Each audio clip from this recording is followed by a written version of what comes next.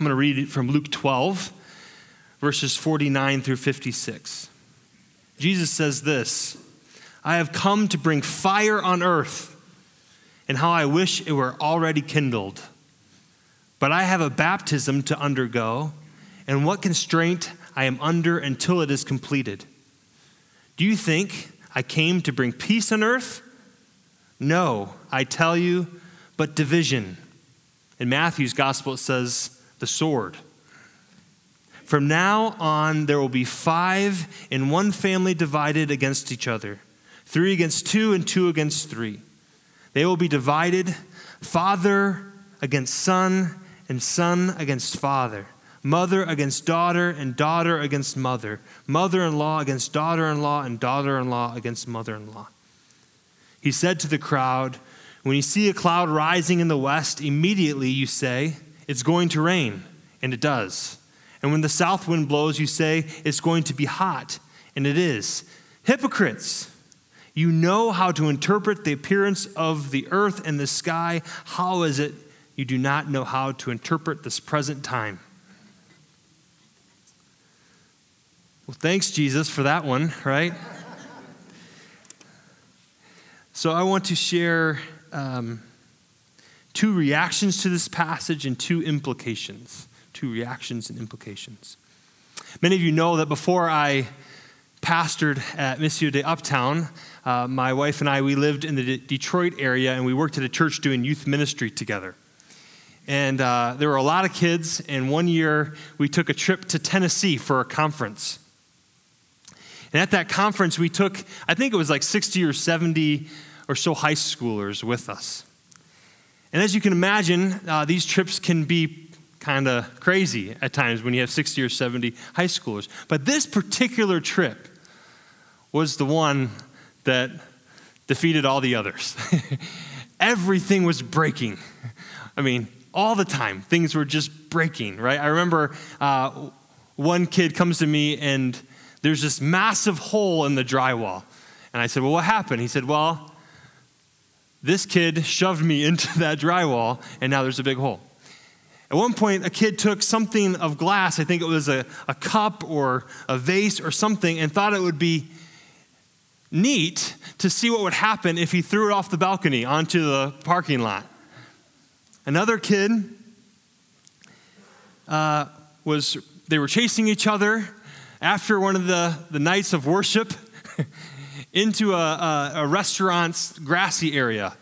And he tripped over a sprinkler head, and the sprinkler just went off. So he broke the sprinkler head, and water was going everywhere. And these are just a few of the many, many, many, many things that trip that were a nightmare for any youth leader. And I remember getting everybody on the bus, and we had like a little thing that you can speak over, right? Everyone was on the bus in one spot, and I was losing my temper. I said, "Sit down, shut up," and I said, "You guys, we brought you all the way down to Tennessee, and you are acting like imbeciles, and you are breaking everything, and you're not listening to anyone, and you are missing the whole reason why we are here. You're missing the point. You're missing why we came." And I remember going back and sitting down, and I probably had other things to say. I'm not going to tell you my whole speech. But I sat down, and one of the kids that was very close with me, and he goes, "Ooh, I don't like Angry Dave." And they all kind of were scared of me and didn't talk to me for a few hours until I calmed down a little.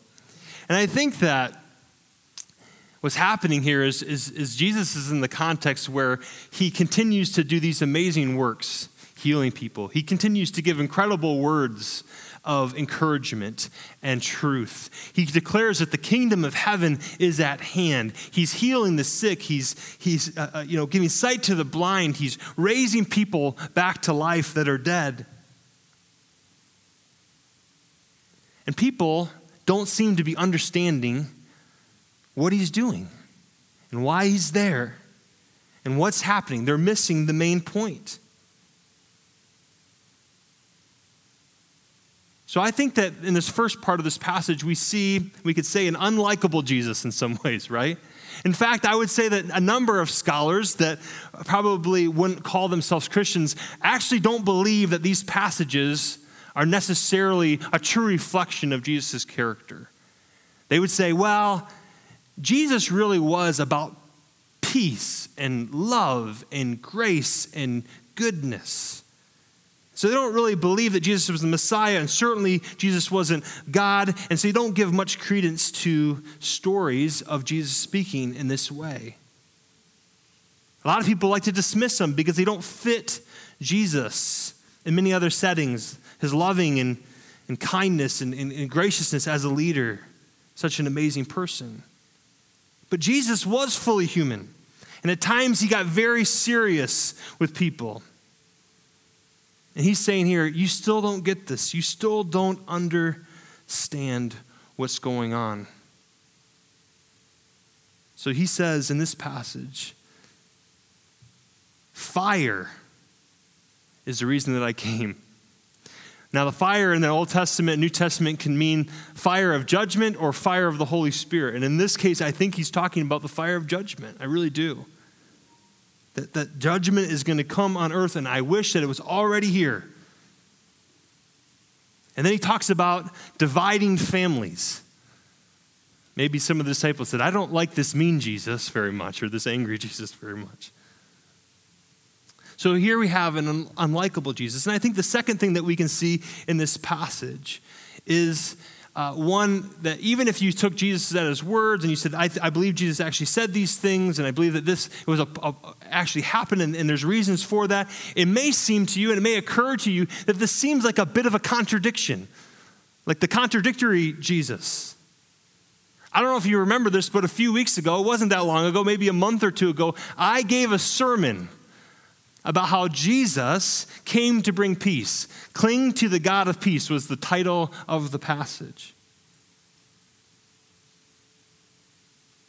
I used all sorts of verses and examples from Jesus' ministry about how he called us to peace.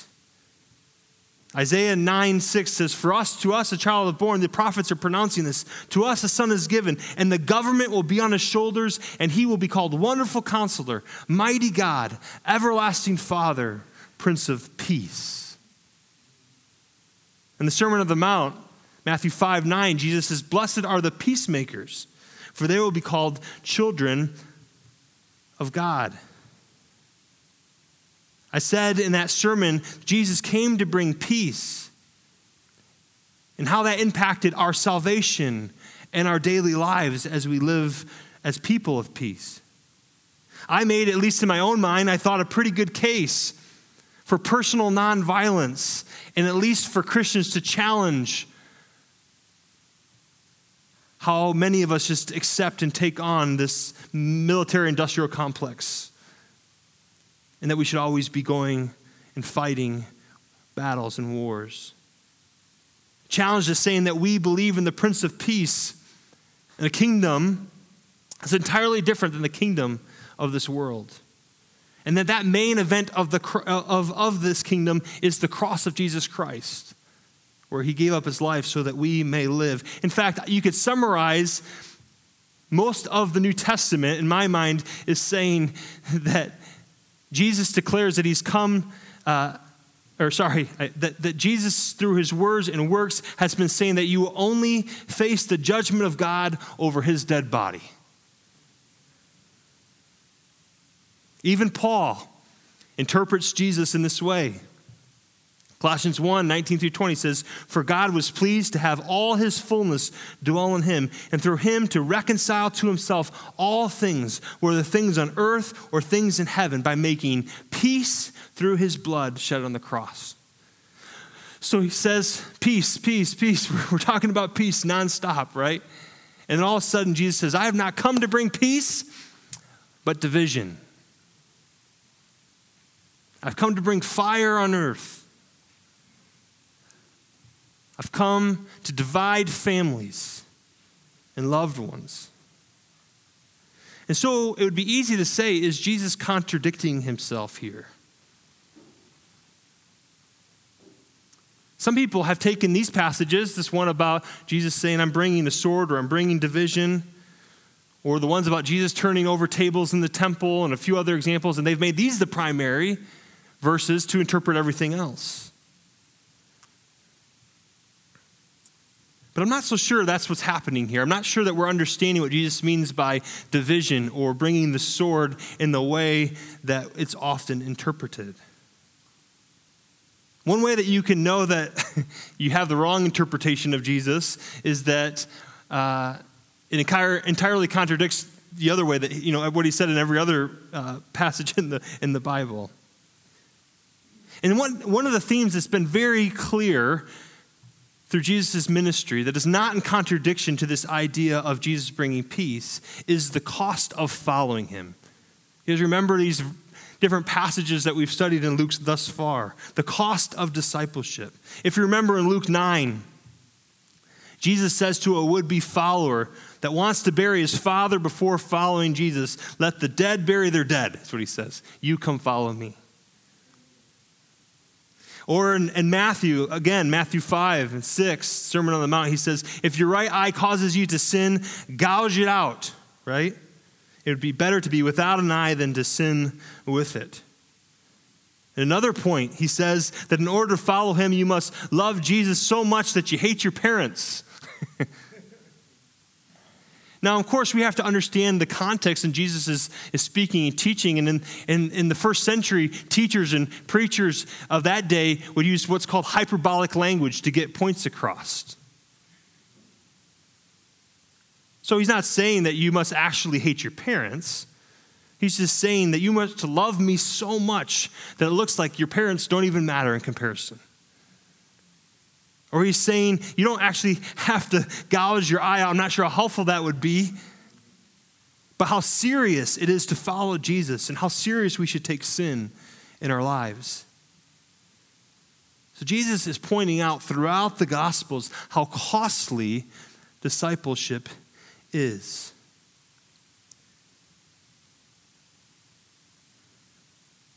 And the cost for many people to take on this type of discipleship is that it will divide them from their family. It will cause division. It will cause rejection in their lives. Do you realize that many people that we read about in the scriptures lost everything to follow Jesus? A number of my professors in seminary argued that the Apostle Paul was one of those people. That we often talk about how he lost his opportunity to be a Pharisee one day, so he lost his occupation, he lost his standing in the religious circles. But many people believe that it would have been most likely that he was married, and that even his wife and his family and many other people would have essentially kicked him to the curb for his faith in Jesus.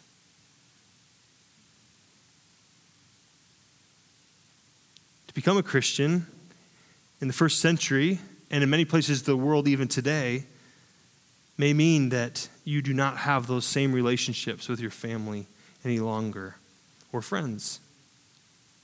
And so in a literal sense, it's a sword dividing up those places. So when we follow Jesus, Jesus is saying you should be prepared for divisions. The warnings about fathers and sons being divided and mothers and daughters, it really is an inclusion of a passage from Micah 7:6, which says, where the prophet warns of imminent crisis and urges that the only way forward is complete trust in God. And Jesus essentially says, I'm here to come, I'm bringing fire, right? And then he goes on to say that he's going to take up this baptism. And that seems like a very odd phrase in the midst of all this other stuff, but he's not talking about a literal baptism that John the Baptist did. He's talking about the baptism that he would undergo at the cross.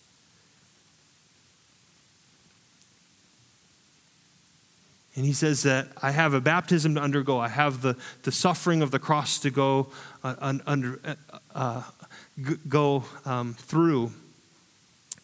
And if you follow me through all of that, it's going to bring about this division that I'm talking about. In fact, in the parallel passage of Matthew, if you don't believe me that he's really talking about the cost of discipleship, it goes like this.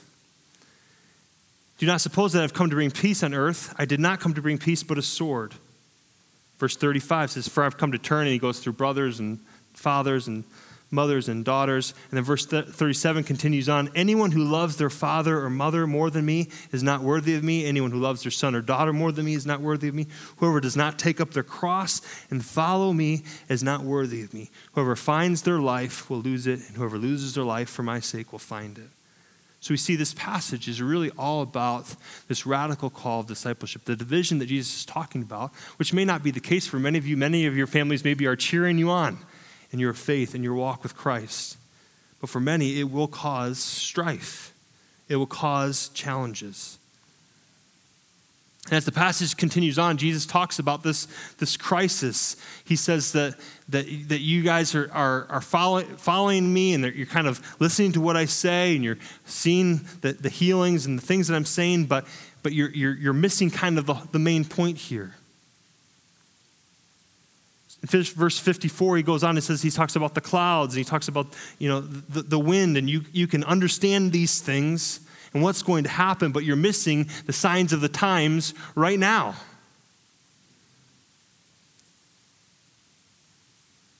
You're perfectly capable of seeing the weather.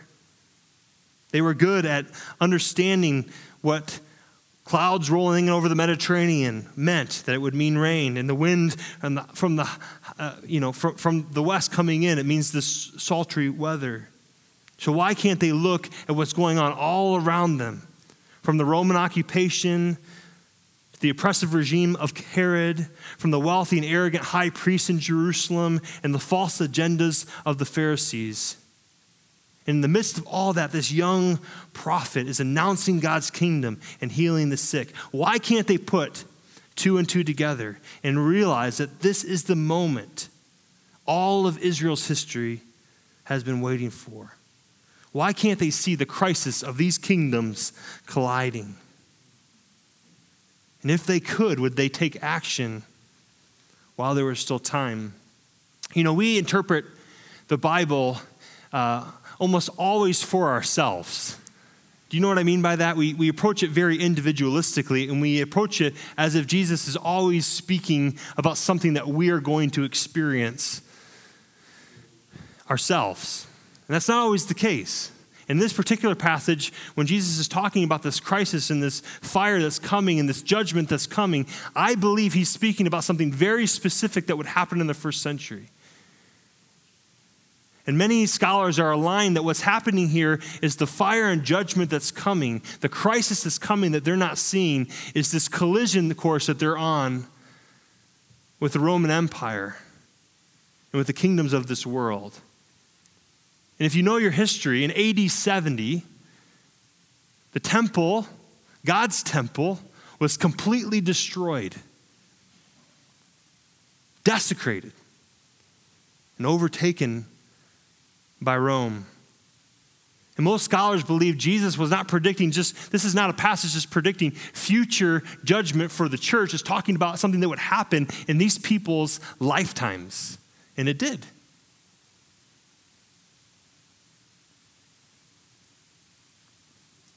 So I guess the question becomes, if that's what he's talking about, what does this passage mean for any of us?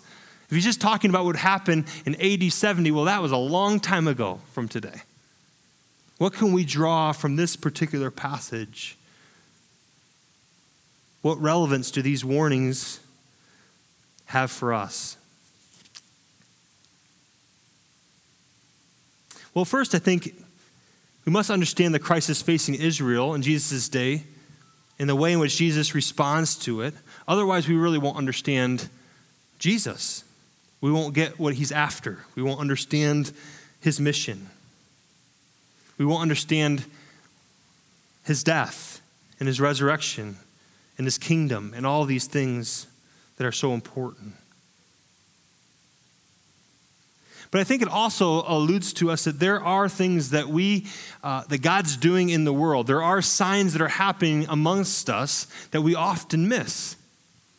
So even though these are particular signs that Jesus is speaking to people in his particular day, There are warning signs in every generation of what God is doing that we should take heed of.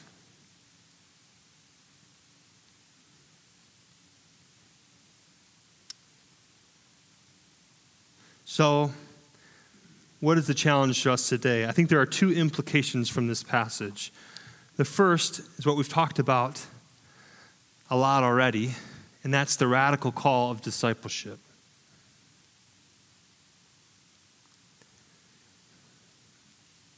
Still, to this day, there are many people around the world, and even people in our church, that I know that their decision to follow Jesus has impacted their lives and their families greatly. Spouses are not happy that they've made that decision, or kids don't understand what their parents are doing, right? Or parents don't understand what their kids are doing when they make these decisions to follow Christ. And maybe some of you have that story as well. I remember reading a book called Seeking Allah, Finding Jesus. Was written by this guy named Nabil Qureshi. I'm probably saying that wrong. But he talks about his conversion from Islam to Christianity and the division that took place in his family and how he lost everyone because of that choice. But I think for many of us, maybe it's slightly different, in that most of us may have grown up in some sort of religious families and very comfortable in their religiosity, right? But you know what causes a lot of disruption in mildly religious families is true religion, right? It's following Jesus at his word. I think that so many people are in our context, are comfortable with you being mildly religious. Just don't be too religious, right? They're comfortable with the morals of Christianity, but not the cross-carrying that's called to the disciples of Jesus.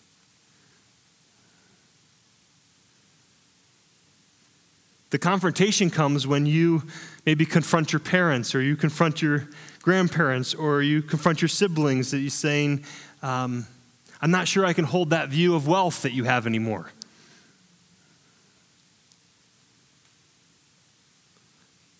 I'm not sure I can stand with you in your racism, subtle racism, any longer. Or name another issue about you read in scriptures and how those topics and those conversations go when you say, I really, truly want to follow what Jesus actually says.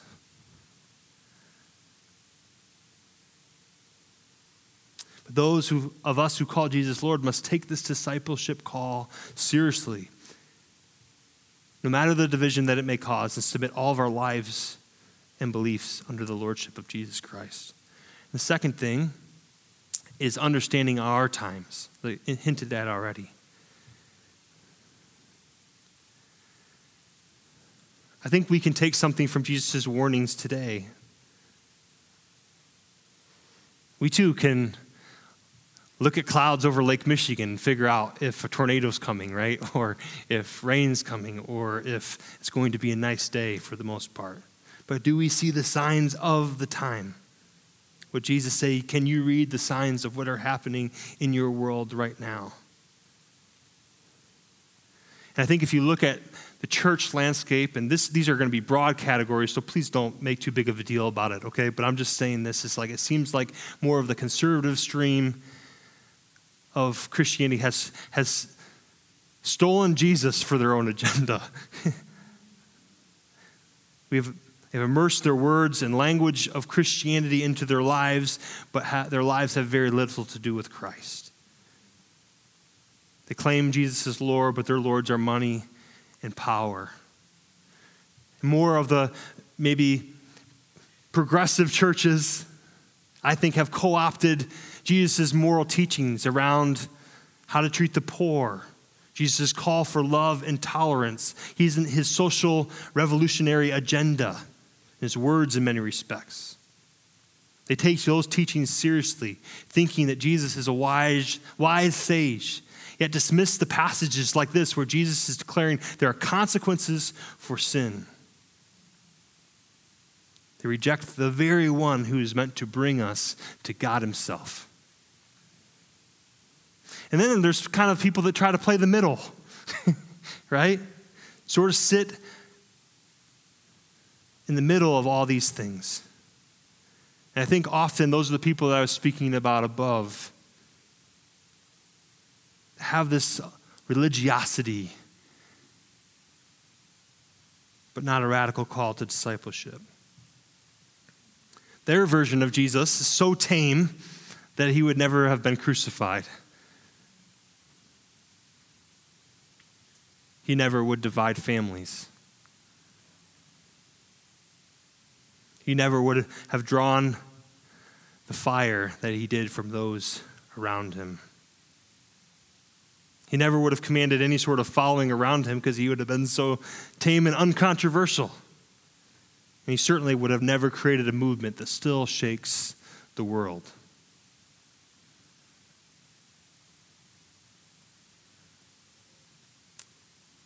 The church very often will not fit with whatever the culture, systems of this world are, where they're headed and where they're going.